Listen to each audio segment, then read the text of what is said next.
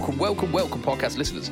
It is episode number 264 of the Fret Talk podcast. You are here with your host, very late this week, very, very late, squeaky bum time. You are here with Mr. Budget Pedal Chap. You are also joined by Lee Padabadabadoo. Say hi, Lee. Hi, everyone. How you doing? Woohoo!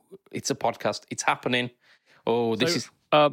Am I supposed to call you Mr. Squeaky Bum Time now? Yes, that's it. That's how you introduced yourself, mate.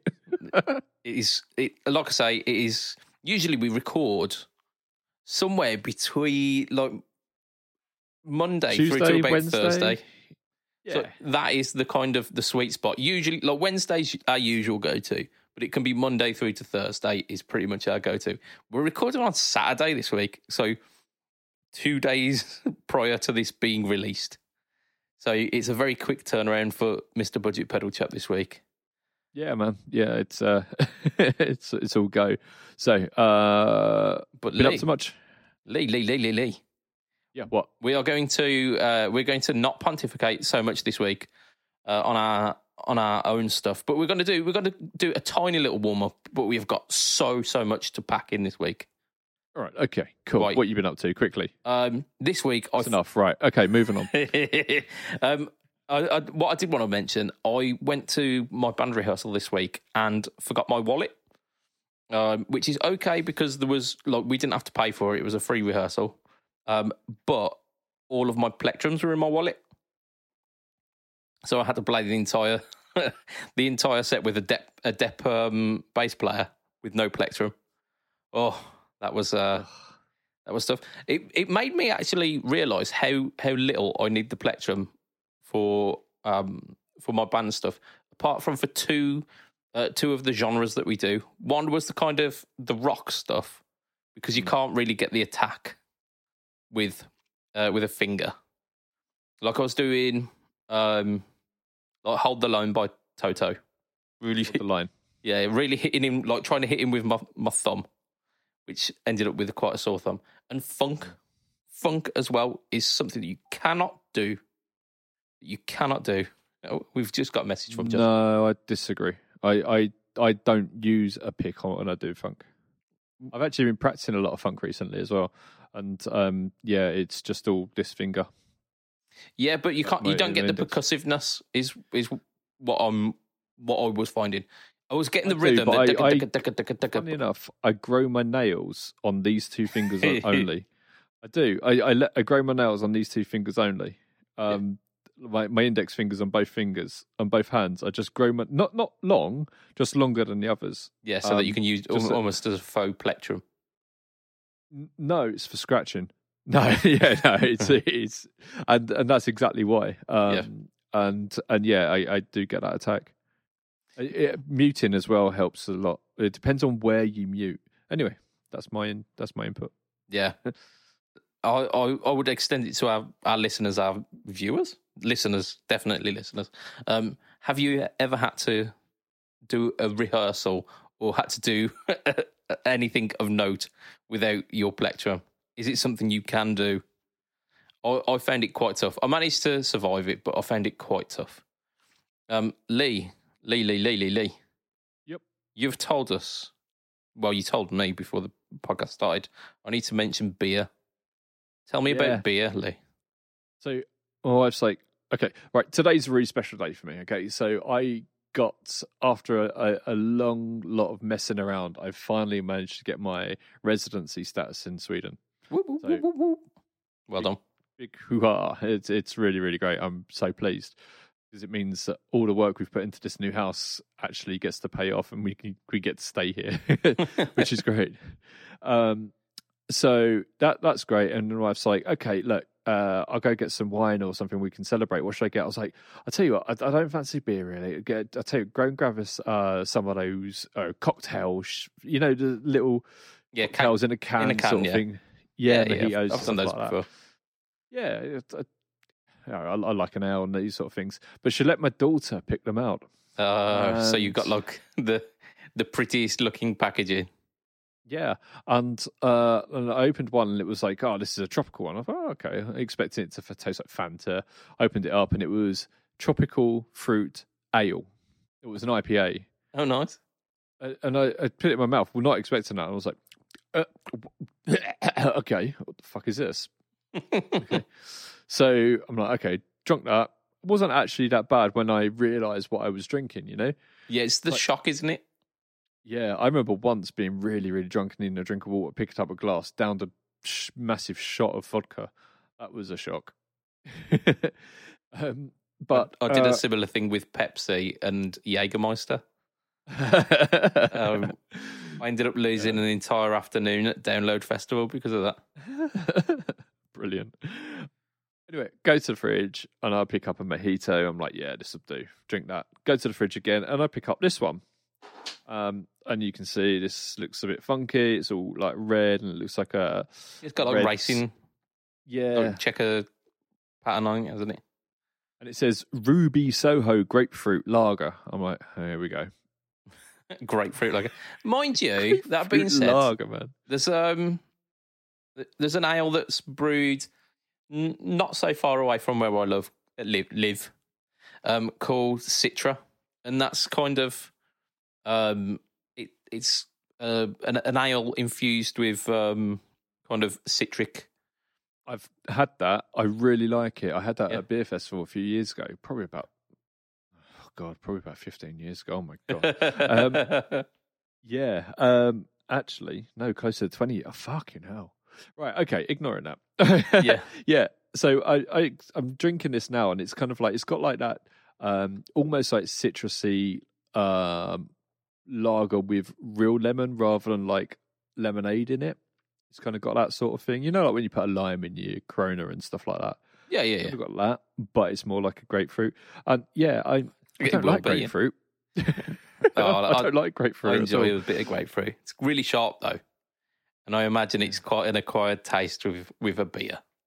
Yeah, so that's what I'm drinking now. I don't normally do a lot of drinking, but obviously, like today's a special day, and I don't normally drink when we do these podcasts. So, no, hats off to you. Congratulations. Well done for being official Swede.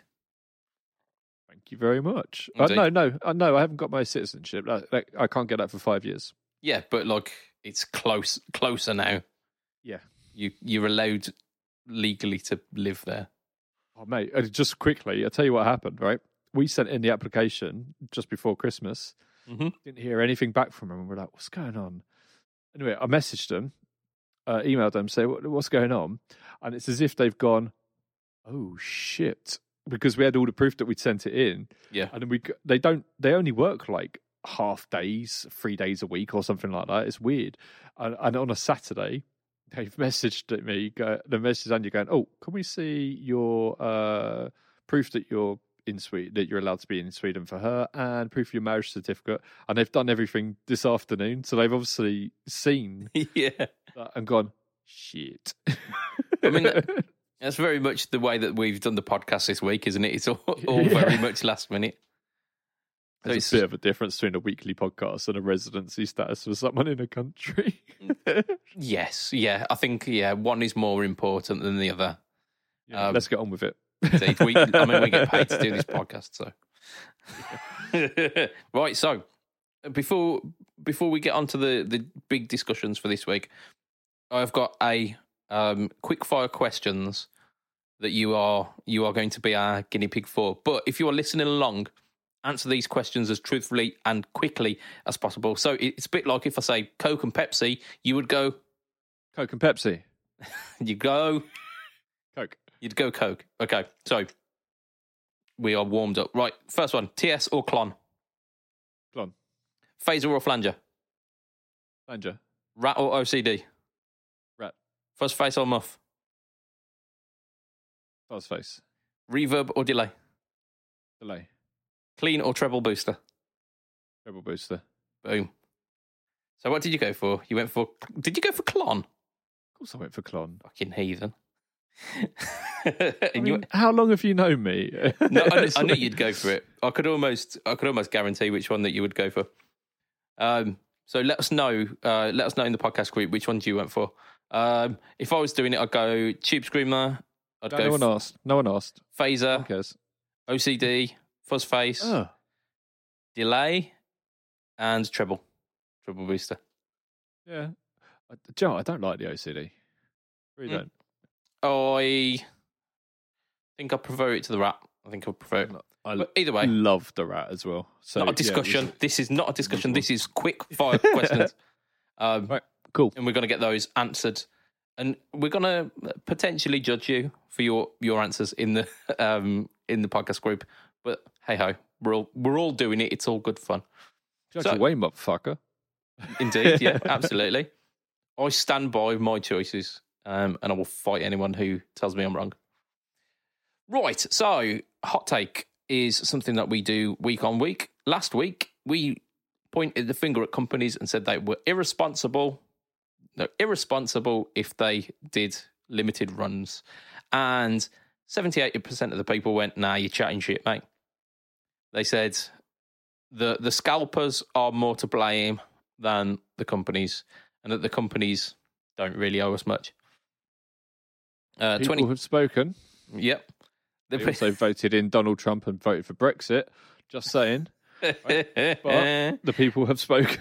But there we go. So officially, pedal companies can carry on doing limited runs, and we can't say jack about it. But according to the consensus, we are wrong. Indeed. So there you go. But this week we've got a hot take.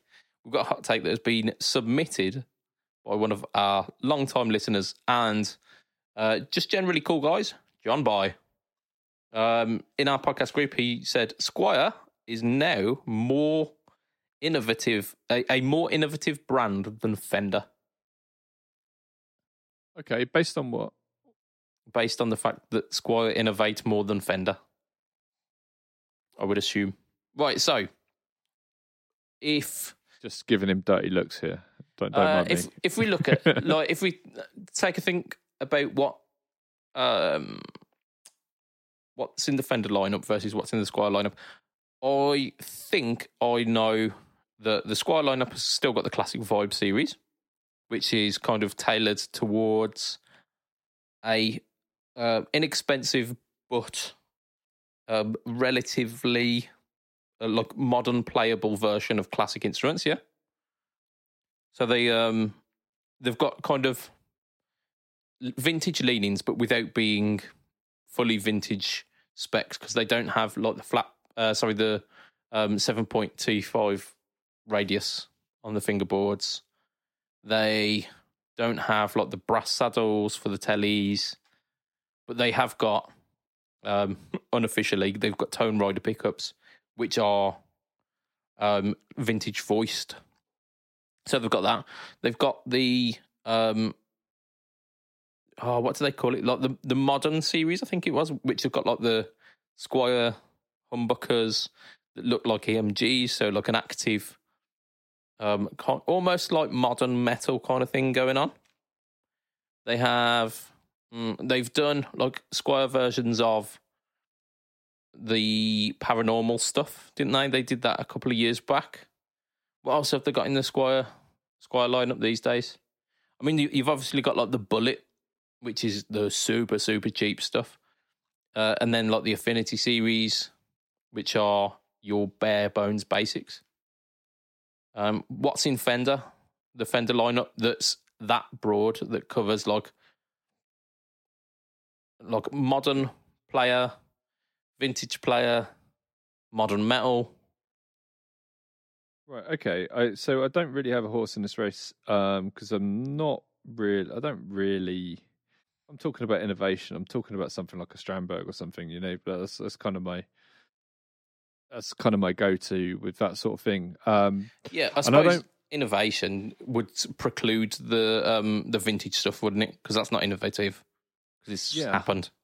If I think about what Fender have done in the last few years, you've had that. Was it the Meteora? Is that what they called it? The offset, which was a Fender. Now, obviously, Squier have that as well, but obviously Fender came out with that. You've also had the Acoustasonics as well, which is kind of very innovative. It's not like variations of the same guitars with different pickups in. And they do that as well. But, if you want like a metal Fender guitar, get an Ibanez. But you've got the Jim Root kind of line, haven't you, within the Fender lineup? I mean, yeah, and then you'll have an answer to that from Ibanez all the way through. Yes, but what we're saying is like the Fender versus Squier. They've got that as their innovation for modern metal players, and they are very well received as well. I'm sure they are. But I think a few metal versions of the same guitar, is that as innovative? I can't even say the bloody word. Innovative. There we go. As 2, maybe more brand new guitars. What? Who have Meteora and the Acoustasonic? Okay, fact, There's 2 Acoustasonics, isn't there? There's multiple Acoustasonic shapes. There's the kind of telly shape one. There's a Strat one. There's a Jazzmaster one. They all do the same thing. So I'd kind of bunch those into the same thing. But it is, like you say, it is actually very innovative. I forgot about that because what else does that is pretty much it's taking cues from that Lindsey Buckingham's guitar, isn't it? That kind of. Yeah, and like the Cole Clark acoustics that have, Cole Clark, Jack Johnson uses them, but they've got one that's got a humbucker in the bridge as well. Oh, there you go. Yeah, so it's taking cues from that, and that's something which, like, previously hasn't been available to the masses. It's been kind of bespoke stuff, and then Fender have bought it out so that they've bought it out. They bought it out in the kind of the custom range where it was quite expensive and quite unattainable. And then they bought it out in like the Mexican range, still relatively pricey because it's quite a niche product. But they've innovated enough that it will become like mass available. They've done that. Let me ask you a question. The Jim Root stuff, I'm not overly au fait with it, but when he plays it, is it still Squier or is it a Fender version? No, he's like, that's what I'm saying. Like the Fender have got Jim Root, Squier don't. But Squier have got the the modern Fender have got Jim Root. Okay, yeah, I'm with you. The modern range. I can't remember what the actual range is called, but it's like a modern take. They've got Jim Root style stuff. So it's got like the active pickups, the Squier active pickups, but in different body shapes. They did like a solid body Starcaster.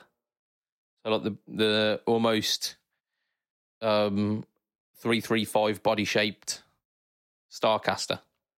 And they did like a modern metal version of that. They also did, I think, a Telecaster as well, which very similar to the Jim Root. So that is quite innovative. It's like merging classic styles of the Starcaster with the modern appointments of like active pickups, etc., etc. Is it more innovative than the Acoustasonic? Okay, let's think about Squier in not just in comparison to Fender, but in comparison to other companies out there. They're not doing anything other companies are doing, are they?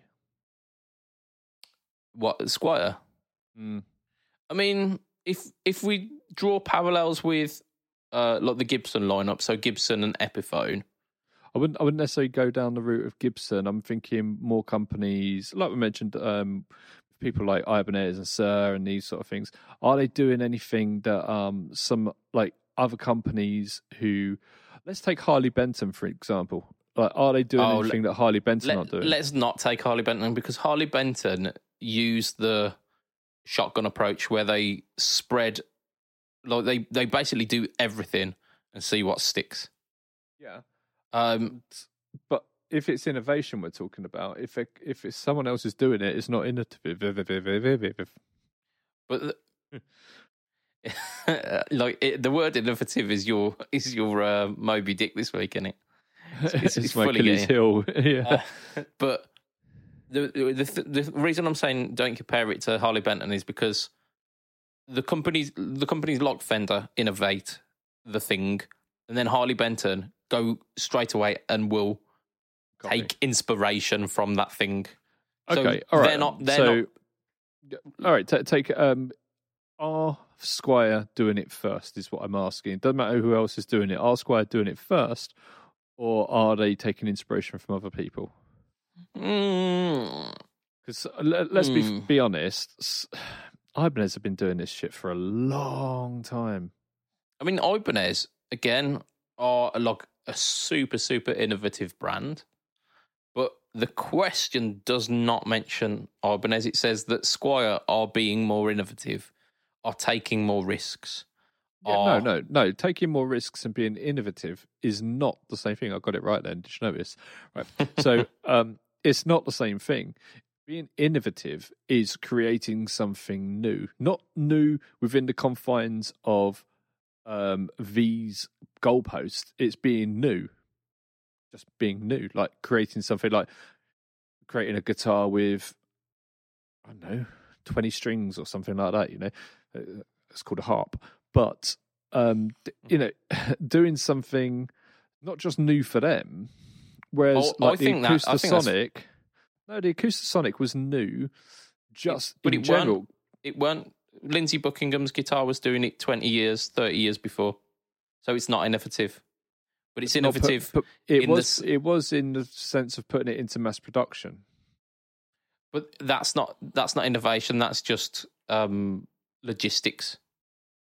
I mean, if we took someone taking space travel and putting it into mass production, that's innovation. That's taking something that was done as a one-off and cost a lot of money. And I know the Acoustasonics did cost a lot of money, but it's making it so everyone can get their hands on it rather than looking at Lindsey Buckingham going, oh, that's good. Oh, shame we can't get a hold of one. No, but by your definition, the innovation was the person who did it first, not the fact that these people can replicate it en masse. But what I'm saying is they can't have it both ways. You can't have it both ways. They were the first. They innovated, putting it into production. That's not innovation. That's the logistics. So you can either have innovation within that company, or you can have innovation within the entire industry. All right. Okay. I don't think Squire are more innovative than. All right. Okay. Yeah. No, I don't think they are. But I'm interested to see what people think. Yeah. And what I'd say is as well, with your response, put in where you think innovation lies. Do you think the innovation lies on a company level, or do you think the innovation has to be looked at as a whole across the guitar community? I mean, then you could say like the Silver Sky was innovation. Do you know what I mean? I mean, it was an innovative leap for that company, but it wasn't necessarily new, was it? It wasn't a new thing because it was basically the you see what I'm saying now, don't you? Yes, yeah. No, I'm playing devil's advocate with it, like based on the question itself. The question was, like, compared to Fender, Squire are now being the more innovative company. They are taking more risks with what they put out. They are giving a broader lineup of instruments. I'd also like add into this what Fender have been doing with pedals, because their pedal range, ignoring these silly little ones that they recently. Well, the Hammer Tone. Yeah, their good pedal range is actually really good, and Squire aren't doing anything like that. Yes, but that's because why would someone buy a Squire pedal in comparison to a Squire guitar? You'd buy a Squire guitar because it's giving you the shape of a Fender guitar, but for less money. They should have done the Hammer Tones as Squire, shouldn't they? But like, they don't do Squire amps as well. We're looking at just the guitars here because Squire is just a guitar brand. Squire doesn't do. Are you looking for a Squire amp here? Yeah, I'm sure I've seen Squire amps before. My first ever. They do. Well, my first ever guitar amp was with a Squire kit. And it is branded Fender. It was a Fender frontman. It wasn't a Squire frontman. So maybe they've started branding some of the like cheaper, shitty amps. Yeah. Oh, absolutely. That's exactly what they've done. But those are the things that used to have Fender on them. Yeah. Quite a few. I love how like there's a Marshall valve state in here as well. Yeah. Okay. But you wouldn't go into a music shop and look at a Squier Hot Rod Deluxe for half the price of a Fender Hot Rod Deluxe. Do you have a Squier Tweed, mate? Yeah. What? Yeah. So it's just based on the guitar brands themselves. Yeah. So all right, okay, we got that covered. We have. It is now your time to argue this, much like we have done today. But put what you think, like where you think the innovation should lie as well. If it's company wide or if it's paying attention to the industry as a whole, or if you can't separate them and you have to consider both together almost. So yeah, get voting on that. The poll will be up. I will try and remember to post it this week because I posted it kind of midday last time because I forgot. Yeah. All right. Okay. What's next, Puddy Cat? Right. Whoa. There's not a lot of guitar news this week, and I don't care if there is anyway, because we're going to discuss some things. Are we breaking up? yeah, that's it. Lee, it's not me, it's you. I knew it. So, this week, Gibson had announced a custom shop, Noel Gallagher 355 was it? I think I can't remember. Anyway, they also announced an Epiphone Riviera as well, which is like based on the stuff that he used to play in Oasis. So, is this something that should be released in 2022? Because, like, when was the last Oasis release? Like, Oasis aren't a thing anymore. They broke up, haven't they? I mean, mate, like, we still talk about Hendrix all the time. Yes, we do. Yes. I know, like, I'm not comparing Hendrix with Oasis. I'm just not, right? That's not what I'm doing here. No, I get the comparison. I get the comparison. Like, we mentioned Led Zeppelin, we mentioned Deep Purple, we mentioned Jimi Hendrix, we mentioned all of these kind of heritage artists. We mention, and we don't bat an eyelid as to go, oh, there's a new Fender, Jimi Hendrix, or there's. You know what? I'm a much bigger fan of Oasis than I am at Jimi Hendrix. I don't care to admit that. Hendrix is fun. He's got like a handful of like great songs, and he's been gone a long, long time. I'd love to have seen what he was doing to innovate, and as he grew, but he didn't have that opportunity, which is a shame. Noel Gallagher's still putting out music with the High Flying Birds. Is it music? It's good. Yeah, the High Flying Birds are good. I've not listened to any of it. Mate, more importantly, can we just say, yes, it's okay, it's relevant, and move on to the fact that Muse had a new album drop this week? Muse had a new album? What? Yeah, Muse had a new album drop this week. It's really fucking good. Like, it actually feels like an old Muse album, like Absolution or something like that. It's really, really good. So, yeah, people go and listen to it. And what has that got to do with the price of apples? We were talking about Oasis, man. Oasis. I know, but this is more important. Really? Yes, Oasis are still relevant because they're a great band and they influenced all of us as kids.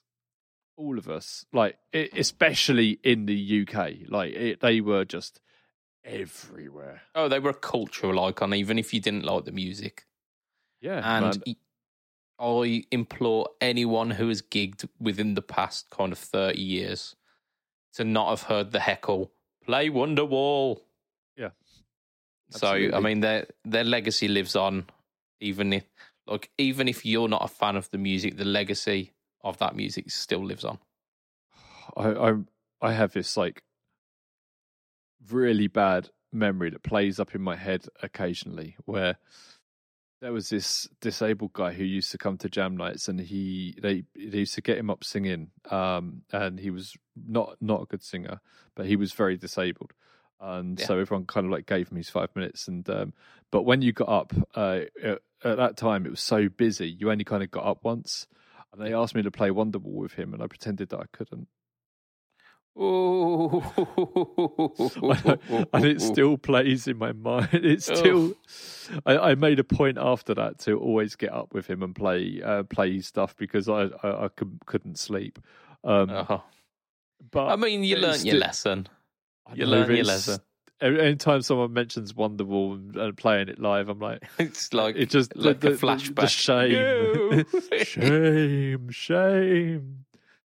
Oh, speaking of which, I can't hear David Thewlis's voice these days without hearing the Shame Wizard. I really love that show. Did you watch Human Resources as well? I did, yeah. It was good, wasn't it? It was. That I think it was like the second to last episode where you had the old lady passing on, and it was like really like tear jerking. You're like, this isn't what I expect from this show. Why am I crying? It's like the first 10 minutes of Up, isn't it? Like I'm here for like a jolly Disney movie. Why am I suddenly crying? What's going on? I mean, my wife put Dumbo on for my daughter tonight, and I'm expecting her to just like, Mummy, it's so sad. My son was watching Dumbo actually earlier. The live action one with Colin, what's his name? Colin Farrell. Okay, I think I've seen that, but it's the that one, where she's like rocking him in her trunk, and it's so sad. Indeed. Right, yeah. We're doing discussions. We're doing anyway, discussions. Yeah, go listen to Will of the People because it actually makes sense. When they released like the singles for the thing, I was like, why are they like being fanboys of Brexit? Hang on, this don't sound good. And I wasn't looking forward to the album, but in the context of the album, it actually makes sense because you kind of like see like as one song leads on to another into another, you kind of like see the downfall of people and stuff like that. It's almost like a concept album. Most of the Muse albums are very subtly concept albums. Ugh, okay. Right. Next discussion. Discussion topic. What is your favourite signature amp? So this was off the back of Friedman teaming up with Steve Stevens, weren't it? So they're doing Steve Stevens signature. It's like a BEOD, but voiced for Steve Stevens and in gloss black. The entire thing. Nice. Oh, I did see that. I saw the amp. I didn't know it was with Steve Stevens. Indeed. Yeah. So is that your choice? Is that your amp of choice? Oh, I'm going to mention one of the Facebook comments. Joe Puttick mentioned the PRS Mark Tremonti, the little Mark Tremonti lunchbox head. Says, yeah, absolute fire breather. Does exactly what you'd want it to do, and happens to be a signature. Well, I've got the Kraken, and that's really good. And I've got the Countess, and that's really good. Well, not the Countess, the Jack. So the Jack is Guthries, and the Kraken is Rabeers. Are they like fully their amps, or are they like unofficially? So. No, I'm pretty sure they are. Yeah. Because they're not like on the face of the amps themselves. They're not like explicitly branded that way, are they? No, I think they were like designed in cohorts with them. That's like the one that sticks to my mind that I have always wanted was the Joe Satriani JVM.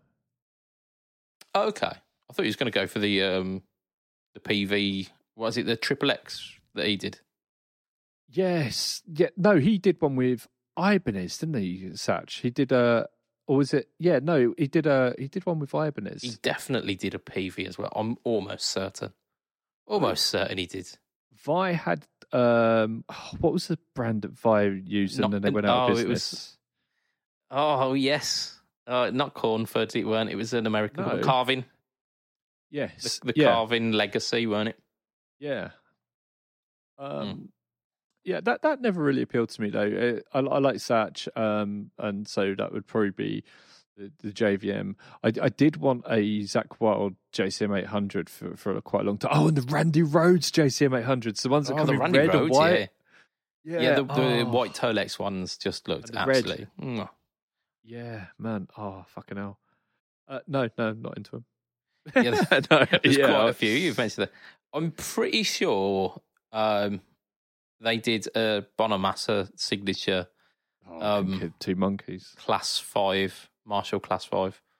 And those Class 5s I always wanted to give a go. Yeah, I wouldn't mind a Silver Jubilee. Yes, of course, yeah. John Frusciante uses them. So, I do like the chilies. I don't go after his tone, but there's a link there, I'm going to throw out a little bit of a spicy hot one here. I think not Joe Satriani, John Frusciante is overrated. I think he is okay at best. Okay, I really, really like him. Sometimes it's the not so amazing guitar players that actually get you really interested in playing guitar. Like Oasis, one of the best guitarists I've ever known in my entire life. He's gone now, unfortunately, but he was like shredder elite. Well, probably the best guitarist I've ever met, and he first started playing because he liked Oasis. So, yeah, I mean, I'd dig on the White Stripes, and Jack White is very much.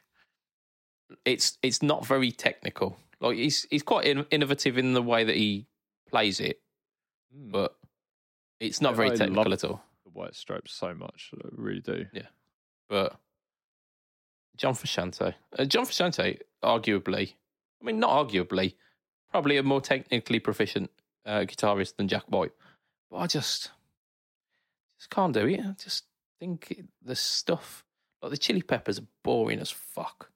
One of my favourite, what's the name of it? What the fuck is the name of that song? One of my favourite songs ever is I can't remember. Hang on, I'll tell you. Oh, the Chili's. Yeah, give me 2 seconds. Snow, Ayo, Bump de Hump. No. Under the Bridge, Californication, Other Side. By the way. No. Can't Stop. Can Stop. Wish to fucking stop. It's on Californication. I can't freaking. Aeroplane. And that's not on California. Scar Tissue. Scar Tissue. Yeah, I love that song. It's just so chill. Yeah, I just absolutely love that, and the solo today is wicked. It's quite a bit of slide on it. It's really really nice. I mean, I impressed myself there by naming at least an album's worth of Chili Peppers tunes. You pretty much named everything but the right one. But there we go. So I think we also need to give out a shout out for a signature amp here is the Slash AFD. Yeah. Because Slash had all right tone back in the day.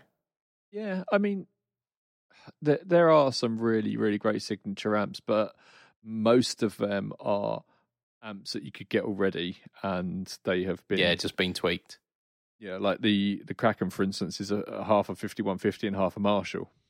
Yeah, so it's 51 Shell or Mar 50. Yes, of course, yes. Right.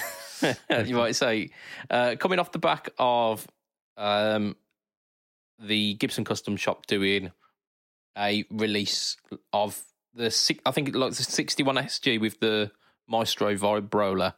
They're doing like a cherry, like transparent cherry. I've just hit the microphone there.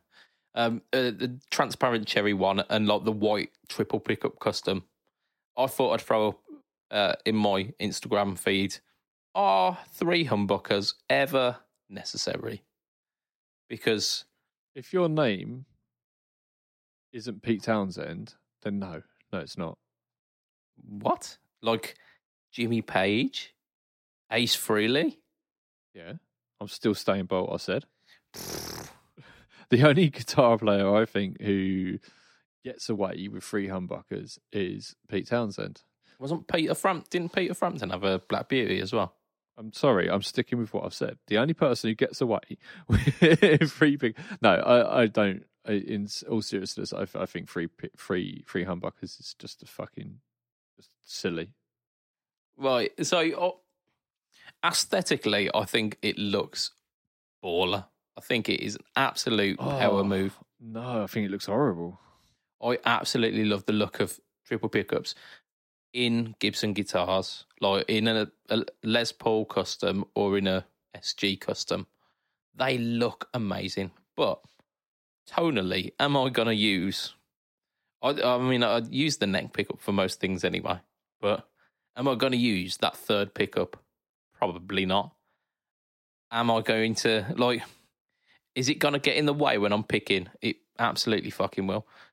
Josh had posted on this and saying incorrect because the correct amount of pickups is 1 and you only need 1 volume as well. What he actually said was you don't even need the neck, and I was like, how the fuck are you going to play it then? And I was well confused for about a full minute there. Yeah, so he was saying like 1 pickup, basically bridge, volume, that's it. Not even a tone control, just a one pickup, 1 volume pot. You sorted. I remember being at like an open mic night, like a jam night, years and years and years ago, and I was very new to playing, and I was just like, only been playing like a few years, and there was a couple of like shredders there who were like really good, and they were saying this, and I was like lapping up everything they said, as you do when you're young and like people more experienced than you. And I was like, oh, this is really cool. Yeah, you don't need anything more than a neck pickup, a bridge pickup and a volume pot. And I'm just like, fucking, how much shit did they sport? How much did I just lap up their bullshit? I mean, for some people, yeah, it's the absolute right move because all they ever use is the bridge pickup. They whack the volume on and that's it. And that's okay. Like, for some people, that is okay. But if you want to play grown-up guitar, you need a neck pickup. You also need the control over the pickups. Yeah, you need the tone pot as well. And Matt, we just put the word no in the comments. Yeah, I agree with him. I could fully hear, like, in that two letter, 1 word response, I could hear the Matt rant kind of winding up for it. Yeah. you could feel all of that tension behind those 2 letters. I mean, Matt and I are funny because we either fully agree on something or you are completely disagree. Opposed. There's no middle ground. And I'm completely with him on this one. Yeah. I mean, I'm kind of torn in 2 directions. My mind tells me happen? No. Did you call an ambulance? Indeed, yeah. It was a very drunken night. I shall not speak of anymore. No, I'm torn in 2 directions with it. I've got my like logical brain thinking going, no, the pickup's going to get in the way. I don't like humbuckers anyway. Well, I'm not the biggest fan of humbuckers, and it's going to impede my playing more than it's going to give me tonal options. But then my heart looks at the triple pickups SG and says yes. There was a bloke who used to like back when I first started playing guitar, and I was rocking. What was I playing at the time? I think I was playing my Ibanez by that point. The RG 570. So I was like fully into the like 90s aesthetic, and there was a guy who had one of the triple pickup Epiphone SG customs, who was on the same scene. Wetton, I think his name was. He had a first name, but his name was Wetton, and Wetton, like he was like in a grungy band, but he had this triple pickup ivory finished SG Custom, and when he was on stage, he was the coolest motherfucker on the planet because of that SG. It was just the coolest. He had that, and he had a Marshall jackhammer pedal. Oh. And it was the like most. Here's all the tone, and there it goes. Yeah, but it was so raucous. He could have been playing anything, and I would have fawned over it because they had this. It was just like swagger. It was complete and utter swagger. I saw a post earlier from that someone shared from like the music scene in the area I grew up from, like the early 2000s. Yeah, and this was like when I first started college, and all the bands we used to go and see, and all this like the other, like it was just absolutely crazy. It really takes me back to that sort of time. I was just like looking at these bands, going, "Wow, one day I hope to be as good as them." Yeah, you don't realise that those were the days until you look back and go, actually, those were the days, weren't they? We've got, like, I know I'm not in Medway anymore, but we've got nothing there anymore. All the venues are closed down. Like, I've worked and gigged at pretty much every single one of them. Hardly any of them exist anymore. So many of them have turned into flats. Yeah, apartments for our American listeners. Our old stomping ground, the one that I like back when I was in those Ibanez days, I had like a residency slot at, because my band would turn up and play stuff. Yeah, and like we knew songs. Like we had an absolutely fantastic work ethic, so like the promoters loved us. But that place turned into a curry house that then just got, the building just got flattened. Whilst everyone was in there? Yeah, it was a hell of a gig. Was it like no, the curry was really bad or something? No, it was over the space of like a decade. Like after we'd finished our residency there and our band split up, they continued it on for another couple of years, and then the owners sold out, and they sold it to the curry shop owners who had this like kind of fancy bar curry shop kind of thing going on. But then once that kind of tanked, they just flattened the whole building, and then the venue that the promoter from there went on to has also closed down as well. Right. So it's bad times. But there you go. Like it happens. Okay. Right, what's the next one? We've got two more. This is based on the video that I released this week. Hey. So I released a No Talk or Tone verses about the Cuvave fuzz. Is it Cuvave? Cuvave? Cuvave or Cuvave? What do you reckon? What did you just call me? Cuvave. Cuvave. It's bouquet. It's bucket. So the Cuvave fuzz is better than the Behringer Super Fuzz. So controversial, because I know the Behringer Super Fuzz has got a lot of love. You're agreeing, disagreeing? I don't. Like you've played the Super Fuzz, haven't you? Yeah, I've got what I can see here. Yeah, it's good. It's got that cool in between position. The 1.5 mode. Yeah, well, it's like 2.5, isn't it? Because it blends both of them together. Yeah, but it's between 1 and 2. Because 3 is boost mode. Is it parallel or stacked? It's got to be parallel, isn't it? I think it's parallel. Yeah, I would imagine so. Yeah, look, when me and Josh did that recording day, we managed to jimmy that 1.5 sound. We recorded it, but then the camera didn't record. So unfortunately, that video has it's gone. I've not played the other pedal. I've got no horse in this race, as I said earlier. I can tell you exactly. I'll tell you what the poll is telling us, because on the No Talk or Tone I do a poll that goes with it, and at last I checked, it was like 75% for the Cuvave. There you go. Then. Let's have a look. So I think the issue with it was that the Super Fuzz does one sound and one sound really well. It does like the single note lines. It does. Like once you try chords on it, it doesn't do. Right. So in fact, actually, the Cavave has got 77, and the Behringer has got 23%. Okay, but the Behringer has two very different modes of fuzz, plus the combined sound, which is great, and it's got a boost sound.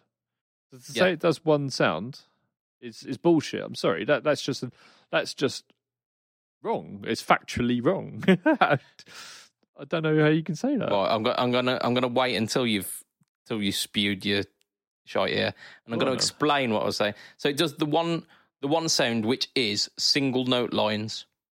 Once you try and do chords with any of those tones, you can't, because it's so saturated and so mushy that any chordal work gets lost.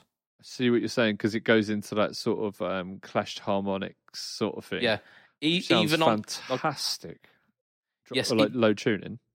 It's been absolutely championed for doom and kind of sludgy metal tones, but it does it with single lines. If you try anything more complex than a power chord, it just can't handle it, and it's because of those upper harmonics. Even in like mode 1, which is arguably the tamer of the two fuzz tones. What about the boost? I mean, let's not talk about the boost, because the boost, it really just shouldn't be on there, because... I think I agree, yeah. I never use it, but it is on there, and it does do it. So, that's something you can use chords on. But you could, but you don't want to. Yeah, okay, it doesn't sound good. I'll agree. In fact, actually, the boost mode disengages the gain control, doesn't it? And you've only got the three controls there. You've got the bass, middle, and the bass, the treble, and the volume, because it completely bypasses the gain control. Yeah, okay. All right, I don't know what the other pedals got on it, but is it a little bit more nuanced? Yeah, so it's a bit like a fuzz face with a tone control. But it's a starved sound as well. It's almost like biased. Like it's been biased too low. So if you run the gain at halfway or less, you get like really kind of dying battery spluttering sounds, and it thins out as well because of it's only just about pushing enough voltage to get the transistors working. But it's a really cool kind of overdrive tone. But then you push the gain up, and you get that kind of warm saturation. And it's not a defined tone because it's fuzz, but you do get some note separation, and you can do a bit more chordal work. I think that is why the Cavave or the Cavave, again, in the comments of the Fret Talk podcast group, let me know how you pronounce this. It's like Joyo and Joyo. Like if you've never heard anyone say it, who knows? Yeah. I spent some time this week playing with the Catalinbread Fuzzrite pedal, which is in a similar sort of frame. Oh yes, it's the Mossrite Fuzz, which is kind of similar sort of territory, and it does that sort of clashing. But I did use a lot of interesting chords when I was filming it, because I did a video of it. So check that out. But also, Mikey released a video of that this week, and it is that was excellent, wasn't it? One of the best videos not just one of the best videos we've released, one of the best videos I've seen in fucking ages. Yeah, like he uses it in a very, very innovative. Again, like if that is not the podcast title this week, innovative. Spell it wrong though. Innovative. Innovative. But yeah, like he uses it on like everything but a guitar. I think there is a guitar at one point. Guitar, yeah. Yeah, there is a guitar at one point, but like the majority of it is not guitar stuff. And it really surprised me how good it translated to some of those tracks. But it's something that merely describing it does not give it justice. Yeah, because he blends all what you don't realise is as he's playing it on all of these different tracks, they're actually all part of the same song, and then at the end, he plays them all together, and it's just like, oh yeah, so good. When it all comes together, it's like a good joke or like a murder mystery or something where you like at the end you're like, oh, yeah, yeah. Because I found myself by like the fourth track, I was like, that's really cool hearing them in isolation, but what if they were all part of a track? And then the next one, it was like, here it is as a track. Like, you should ask, motherfucker. Yeah, well done, Mikey. Yeah, very good, very very good. And yeah, congrats to Mikey as well. He's recently become a pops. So yes, yeah, congrats to Mike. And we're lucky enough now to have some editors for our videos, and in order to say thank you to them, we sent one of them the actual pedal we're talking about now, which is the Catlin Bread Fuzzrite. But we forgot to tell him. Yeah, it was like, did I get drunk and order something off Reverb? Yeah, he gets this notification from Amazon saying, yeah, your package is waiting for you. He's like, what package? What? What did I do? That was fun. That was fun. Yeah, he was quite happy with that. Indeed. Yeah, I can't wait to hear what he thinks of that as well. We've got that pedal in 3 hands now, haven't we? So. Yeah, clever like that. Jugglers. Okay, so right. What was the last one then? Final one. Duke of Tone officially released. So it's actually it's available for sale. I think we mentioned it 2 months ago where it had been leaked on Sweetwater. Yeah, I thought I'd heard of it before because I was like, what if it wasn't that? What was it that I heard of before? So I'm glad you confirmed there was a leak and then it came up and then instantly got taken away. I think MXR at that point held their hands up and went, yeah, it's the thing, but it's not released yet.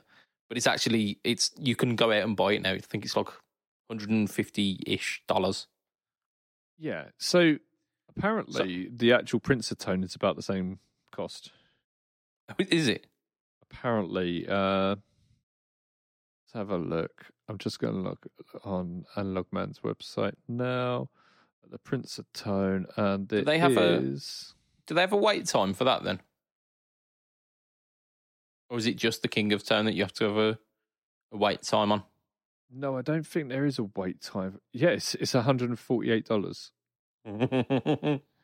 So, but you get the mini enclosure rather than it being full size. You don't have to wait for it to be built because I assume if you put an order in, there's a lead time. But I mean, this was not the discussion point. Is it worth it? Due to Brexit, orders to the UK have to be over $180 right now. So if you're listening in the UK and you're thinking, I'm going to get a Prince of Tone, bear that in mind. Yeah. Yeah, you have to buy a Prince of Tone and a couple of bags of sweets or something from them. Yeah. So the discussion topic with this one, not necessarily is it worth it, because clearly, actually, you could get the analog man. Is the discussion topic is, what do you think is coming next? Because we've got the Analog Man collab, we've got the Timmy collab. What do you think MXR will be doing next as a collaboration? Just before, look at this. Why are you showing me a picture of your butthole, Lee? Look at what that says. Okay. Analog Man, Prince. Due to flippers buying these for immediate resale, we will cancel any orders after you've bought 2 of these. Responsibility, people. Responsibility. Okay, Lee, leave it there. The people have spoken. Yeah. It's nice that Analog Man are doing a thing. Cool. Right, what do you think they're doing next? Who do you think they're collabing with next? Well, I sincerely hope it's not an OCD. But do you not? If you can have...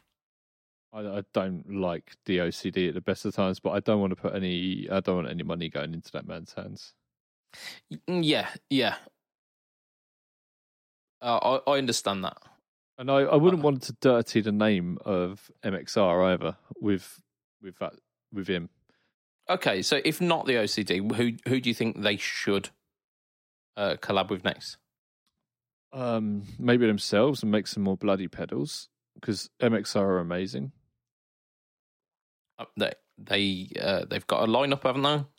But they have done stuff over the past kind of decade. They've like rejigged the carbon copy a few times. They've done the Bright. They've done the Deluxe. Is there a mini version of that as well? Have they done a mini version? Yes, they have, yeah. There you go. They've done the Phase 95, a mini version. They've done the Comp, a mini version. Look, it's not about rejigging pedals that you used to put out on these sort of things. At one time, they were one for one, like Boss. They were on the same level as Boss. You know, you wanted a pedal, you would either go and get an MXR or a Boss pedal. And now Boss have skyrocketed ahead. I know they're doing the Wazacrafts and they're reissuing their old pedals and these sort of things, but they're also doing all the other stuff that Boss is doing, and it's like MXR are just standing there holding their willies. What, holding Boss's willy? So what have Boss done that it hasn't been a collaboration that is not a take on what they've already done? Well, I'm talking about like the DD500s, the GT1000, the Waza-Airs, the Waza-Amps, so much. Not Waza-Amps, sorry, the Katana amps, the Waza-Air headphones, the 200 series, the SY200, the SY1. They done the well, do I need to carry on? I mean, the SY, like the synth stuff has been going since the 80s. It's just a revision of that. They've done delays since the 80s. That's a revision of that. The reverbs they've done since the 80s. It's a revision. It's a different packaging. Like it's adding more features, but it's still doing the same thing. Yeah, but it's not like here's the same pedal in a different case. Like the DD500 is very different to like the DD3. The DD3, which was their old pedal, is you can still buy that with the T.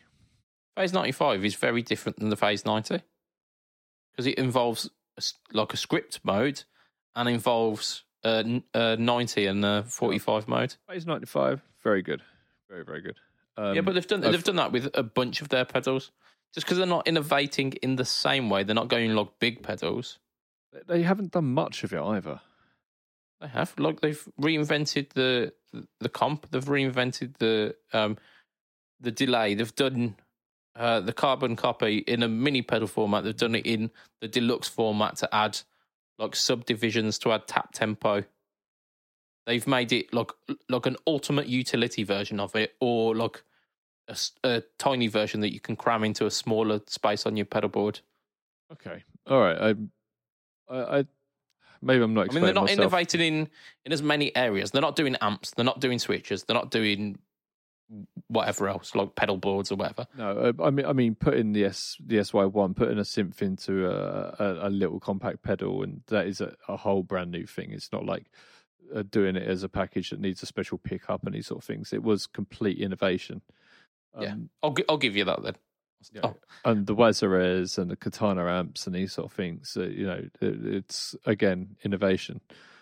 Yeah, but it's not pedals though, is it? What we're saying is pedals, because MXR aren't in the business of expanding their pedal lineup to include amps. Neither were Boss, and then they did. So, like Boss have had the Boss Roland. They have Jazz Chorus. Well, that was Roland, really, but yeah, but they're the same company. Same company. But if Boss released a piano, you'd be like, hang on a minute, well, why not leave it to Boss, Roland? So it is a little bit different.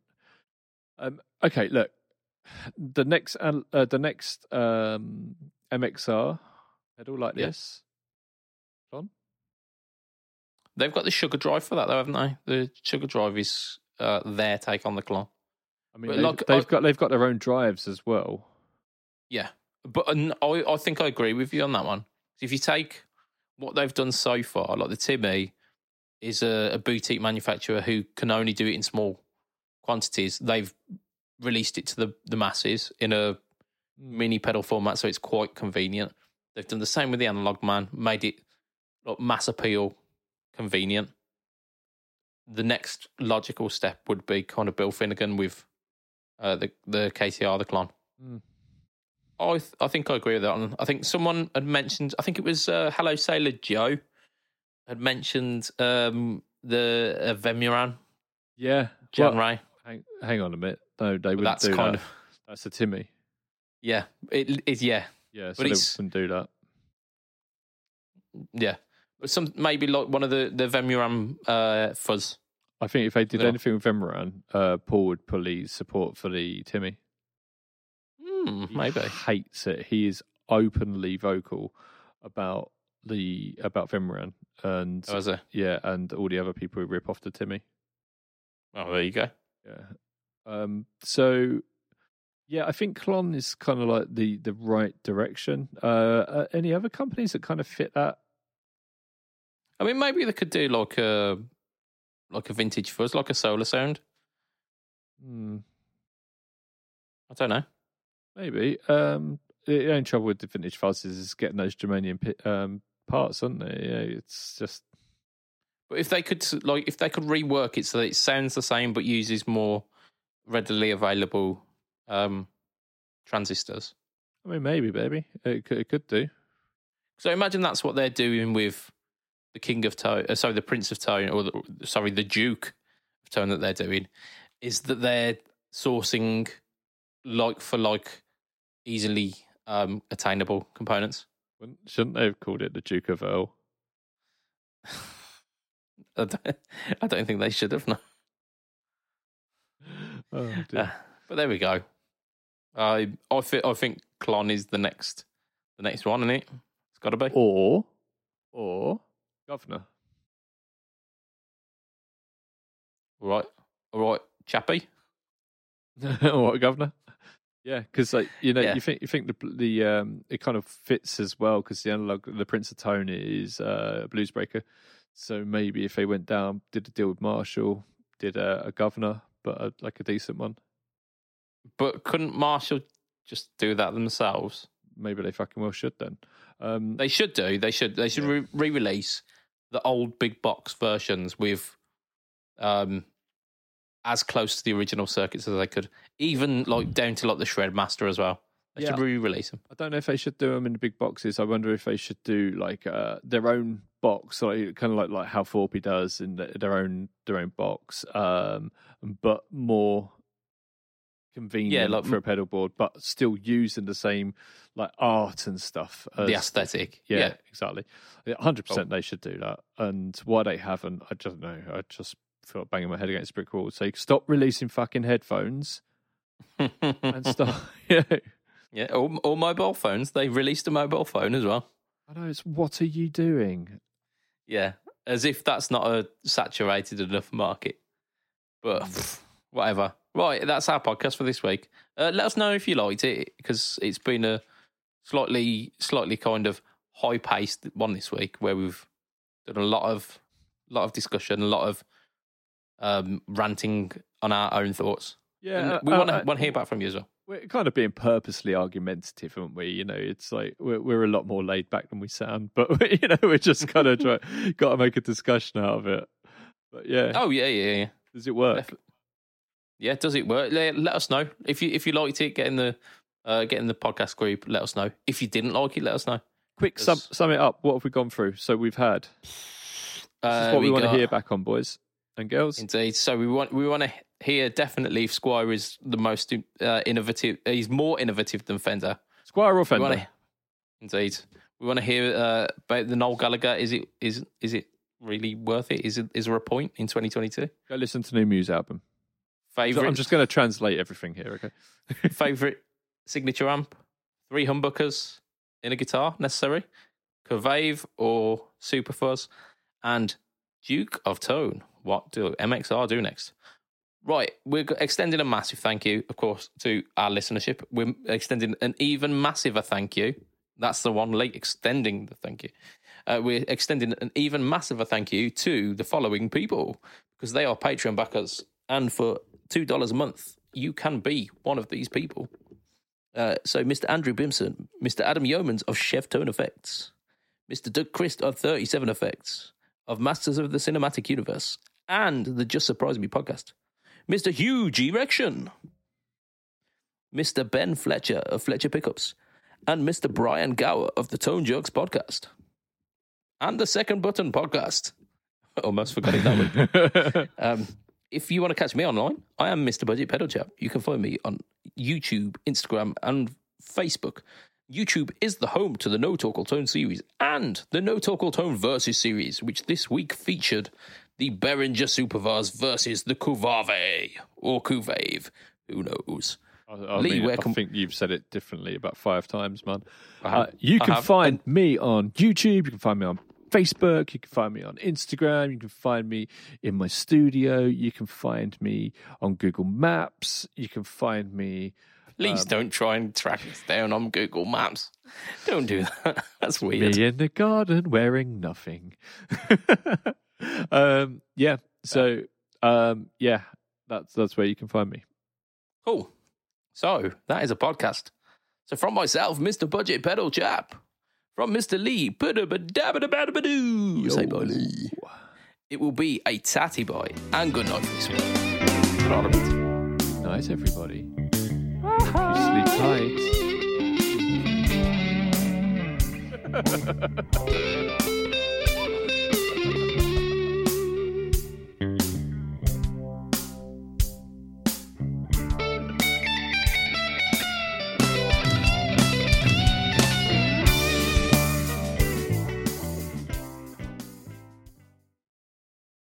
Did you hear about the fellow whose whole left side was cut off? No, I did not hear about the fellow whose whole left side was cut off. Do tell more. He's all right now. Ah, I see. Like that song. Yeah, all right now. He's all right. He's not left anymore. He's right. Damn it, Lee. That'll do. That'll do. That'll do.